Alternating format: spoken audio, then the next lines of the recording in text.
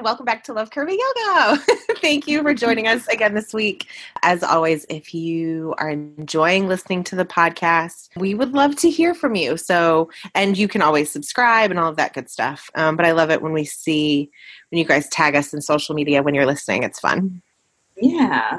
And we're just going to get right into our practice notes. Yes. So we just recently had a retreat here in Portland, the Curvy Life Intensive Retreat, which was the culmination of a year-long program we've been doing with some wonderful people around yoga and body acceptance on and off the mat, but particularly off the kind of life component. And it's for people who have been in their yoga and body acceptance practice for a while and we're kind of ready to see where it will lead next in their life. So my practice note is that practicing in community is so sweet. It was really great to be together this weekend and just see everybody be able to figure out what works for their body and feel comfortable and confident in doing that.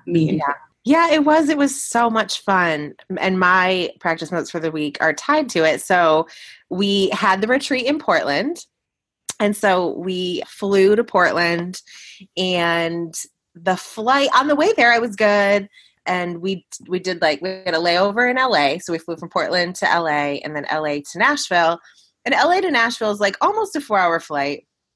And my low back by that point, I was just like, oh my gosh, I've been sitting for so long. My low back hurts.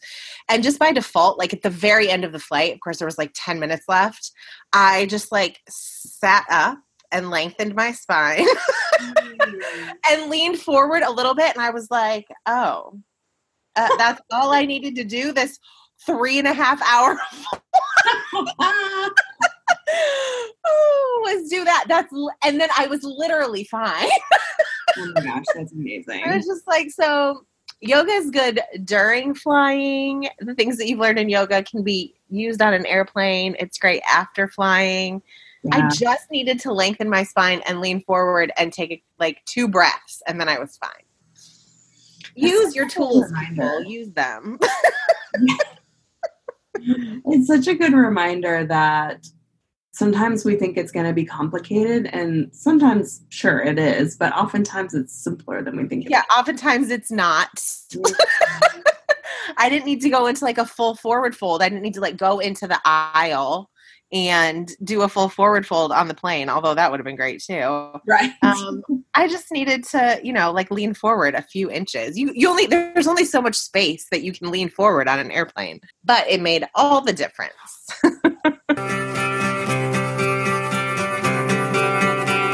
Okay, so we're going to move into our main segment, and we are going to talk about ways that we let ourselves change over time. And, this is all tying back to our theme of release that we're exploring this season in the stretch.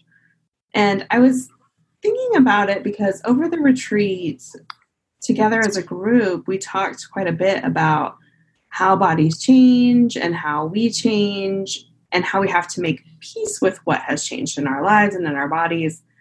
And I was thinking about that, and that's true. But then I was thinking that on an even more fundamental level, it's really about making peace with change itself. Yeah.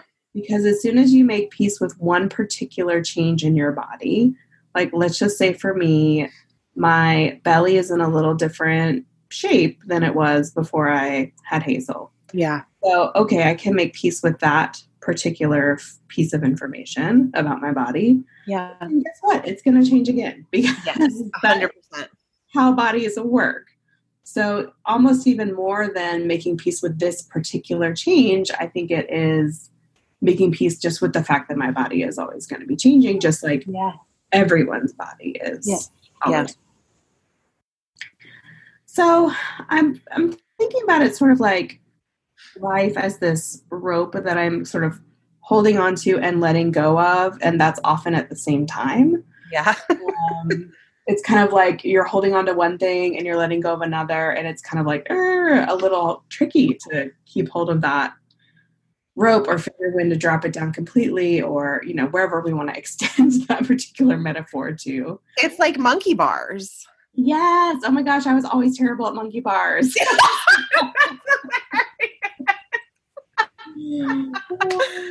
It is just like that. Yeah, you're so right. That's a good insight for me in life. I said I was always terrible at monkey bars. It's true.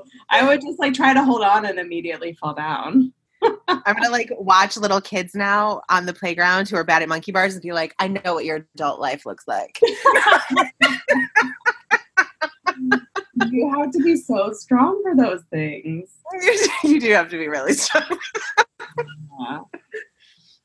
I would say in general that my struggle is more with staying than with changing. Yeah. Which for me means that the real work is in still letting the real change that is needed through instead of immediately dismissing it as like a pathology in my behavior. Yeah. So it's figuring out like, okay, I know that I'm quick to change and sometimes that's bad and sometimes that's good. Or that's not even a helpful framework. Sometimes it's just more or less helpful. Yeah.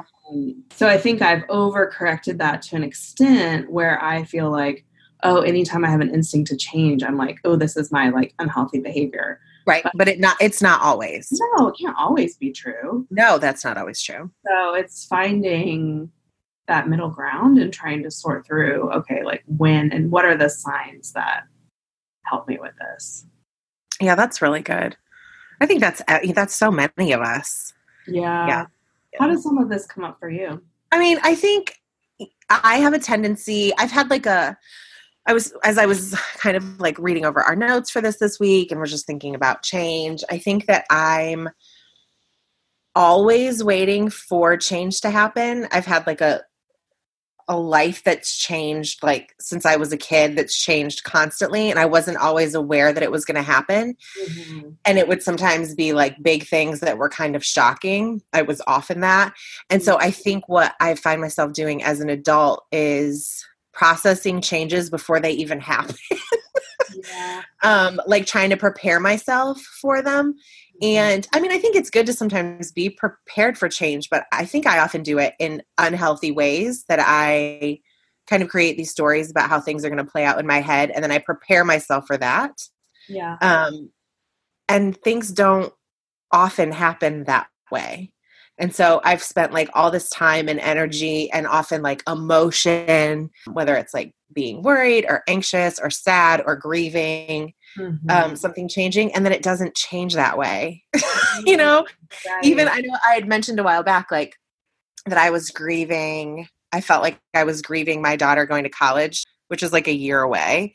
Right. And I was grieving it looking a certain way. And now it's looking like it's going to look a little bit different. And it's like less sad than it was because she won't be as far away. And I was like, I really cried about this a lot. I really cried about her being 10 hours away a lot. And now she's probably not going to be 10 hours away.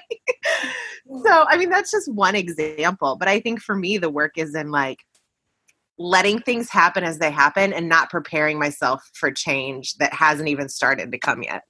Yeah. I think Brené Brown talks about that as dress rehearsing tragedy. Yes. This is what I do. I relate to that so much. Yes. Like, when are you like in a happy moment, things are good, and then you're like, yes. Oh, when is the other shoe going to drop? When is the bad thing going to happen? Yep. Totally. I think so. Yeah. Relate to that. Yeah, totally. Some others for me. So I mentioned when my body changed after having Hazel, one of the very first things I did, I was like probably 6 weeks postpartum. I remember because Nick's dad was here and that was like around the time he was here. Yeah. I was like, I have to go get new clothes like right now because my clothes were not fitting. I did not feel good. Yeah. And I was like, I do not need to add feeling bad about my body onto being immediately postpartum. Right. 100%. Too much. It's not necessary. So I just went to the store and I got a couple new pairs of jeans and a couple new bras, and like life was golden after that. Yeah. Yeah. I mean, we have talked at length about how hard it is to get new jeans. So that setting that aside, once I did, I was like, oh, this is good. Yes. Yeah. You're like, oh, good. I can breathe now. Yes. Right. And I'm not constantly mindful of the fact that my body has changed because my pants don't fit. Right. Yes. Being Yes. comfortable. You cannot underestimate being comfortable. No, you are allowed to wear pants that fit you. Mm-hmm. Yeah, that's really good. I like that. I think for me, I mean, that the whole like clothing body change thing for me is key too. But kind of like off the subject, maybe back to like what we were talking about a little bit ago. I think another thing that I need to remember for myself is that even when change is hard in the moment, often later on, I can see why it was for the best. And that's hard. Like I wouldn't ever, if I had a friend going through a hard time, I would never like spew to them, oh, I'm sure everything's working out for the best and it'll be fine. Like I would never say that to a friend going through a hard time, but I know for myself that what is true is that I can look back on like the hardest things of my life and look back and see a bigger picture and know that the change that was really hard really was for the best in the end, or like great things came out of it. Right. And so for me in the middle of change, like it can be helpful to just be mindful of like, I don't see the big picture. I don't know what a week from now looks like, or a month from now, or a year from now, but all of these things like could be working in my favor. Yeah, that's right. Yeah. Yeah. Hard to know where those things are going to go. Yeah. I think the same is true for me with, I've had several different changes in my work over the years. I'm sure that will continue to be true. Yeah. And what I think I've been learning through all of that is letting myself follow that feeling that it's time for a change. Yeah. And not worry too much. I don't know that I can say I wouldn't worry about it at all, but about other people's expectations and what they think I should be doing. Yeah. Because at the end of the day, like, what else is there to trust beyond what you're feeling is true for you? Yeah. And I think yoga helps us feel that and hear that more and more, which is just one of many things that I love about it. Yes, I agree. I would say, and I had to write this down because it has so many different things and I thought it was funny, but so I would say my process is to feel something. So hang with me, listeners, because this is going to take a second. Feel something, ignore it, repress it, try to find an easier way, pretend it's not true. Feel terrible, keep feeling the nudge, turn toward it, get scared, turn away, hear it get louder, look away, resist, start to explore it, go to therapy, take a lot of long walks, get on my yoga mat, journal, talk to my people, slowly take the next step. Yeah. This can and often does and often has in my own life truly taken years. Yeah. Sometimes it's really slow for me to hear that calling and respond to it. Yeah. But what I've learned over time is that it's an unfolding and a process. Whew, that's really good. I mean, I think my process is, okay, this terrible thing is going to happen and I'm going to feel terrible, but it's going to be okay. And then it doesn't happen and it's all okay. Or it happens in a different way, or if it happens that way, you were ready. I'm going to work on being as mindful as you are about my process. Oh my gosh, that's funny. That's great. One of the things that I shared at the retreat this weekend is that this year is the 20-year anniversary of when I started practicing yoga. Yeah. And I'm really feeling like it is new to me in some ways because there's more available in what I'm able to feel and hear and respond to, listen to during my practice. And it's interesting because before this time, I would have thought and did think, oh yeah, I have like this particular level of ability to listen and whatnot in my yoga practice. It's not like I was not able to do that. And then like I blinked my eyes and I was. Right. But it's more like just living into it and continuing to practice. I'm like, oh, there's like all of this here that I didn't even know and could not have known was here until I just kept showing up for it. And I think yes, because it's the unfolding. Yeah. right.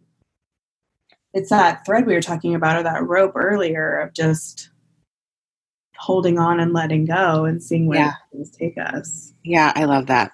That's really good. Anything else you want to add on this?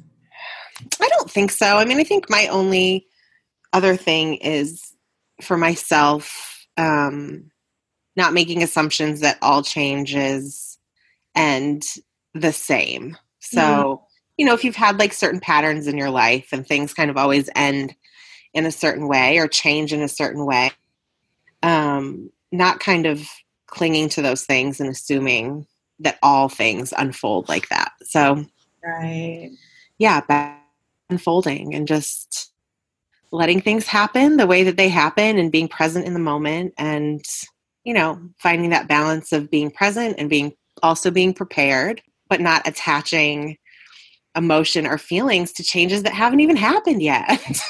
Right. Yeah. Letting there even be change in your change. Yes. Yeah. I'm writing that down. That is very good. Well, that's what you just said. I just pulled it out. So you just said it better. That's great. Well, let us know. You can tag us on social media or send us an email or whatever about how some of this sits with you and how you let yourself change. And we can all kind of share with each other and support each other, because guaranteed change is something we're all dealing with all the time.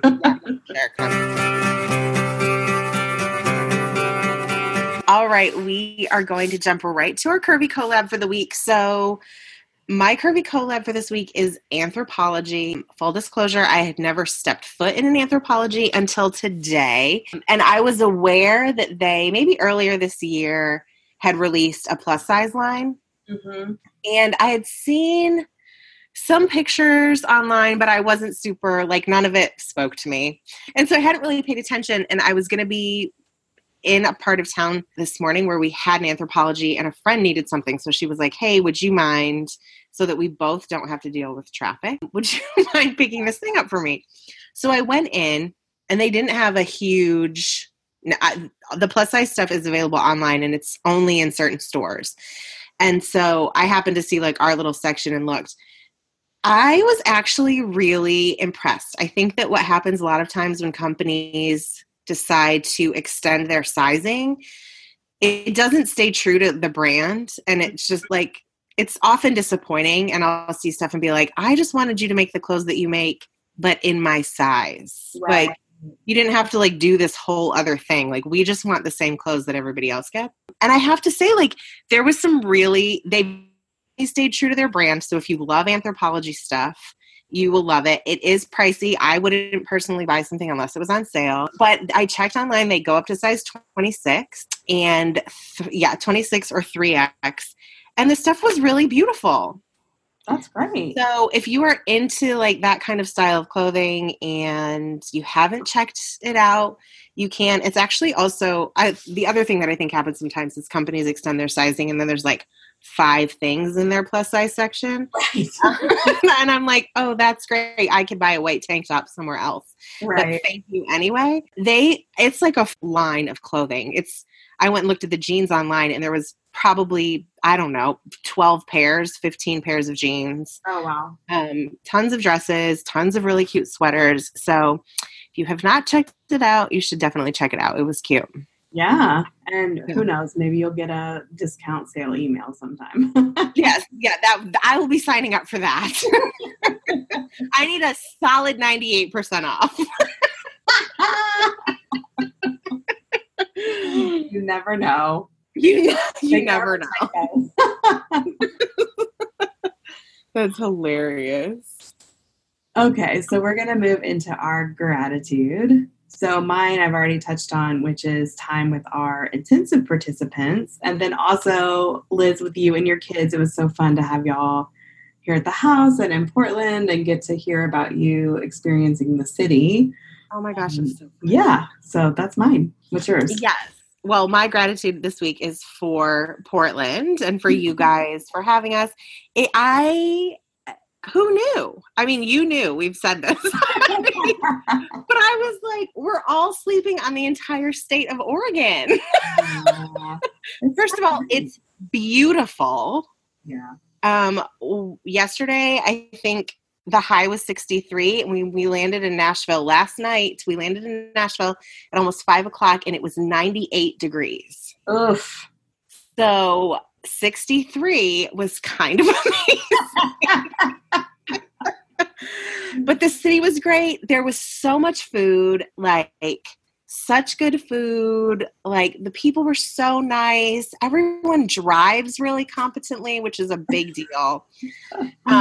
I was just really impressed. We had a really, really, really good time. That's awesome. Yeah, it was fun. All right. So while I'm stressing out about people not driving well in Nashville, we're going to take a deep breath together. To close. Let's inhale and exhale. The light in me honors the light in you. Namaste.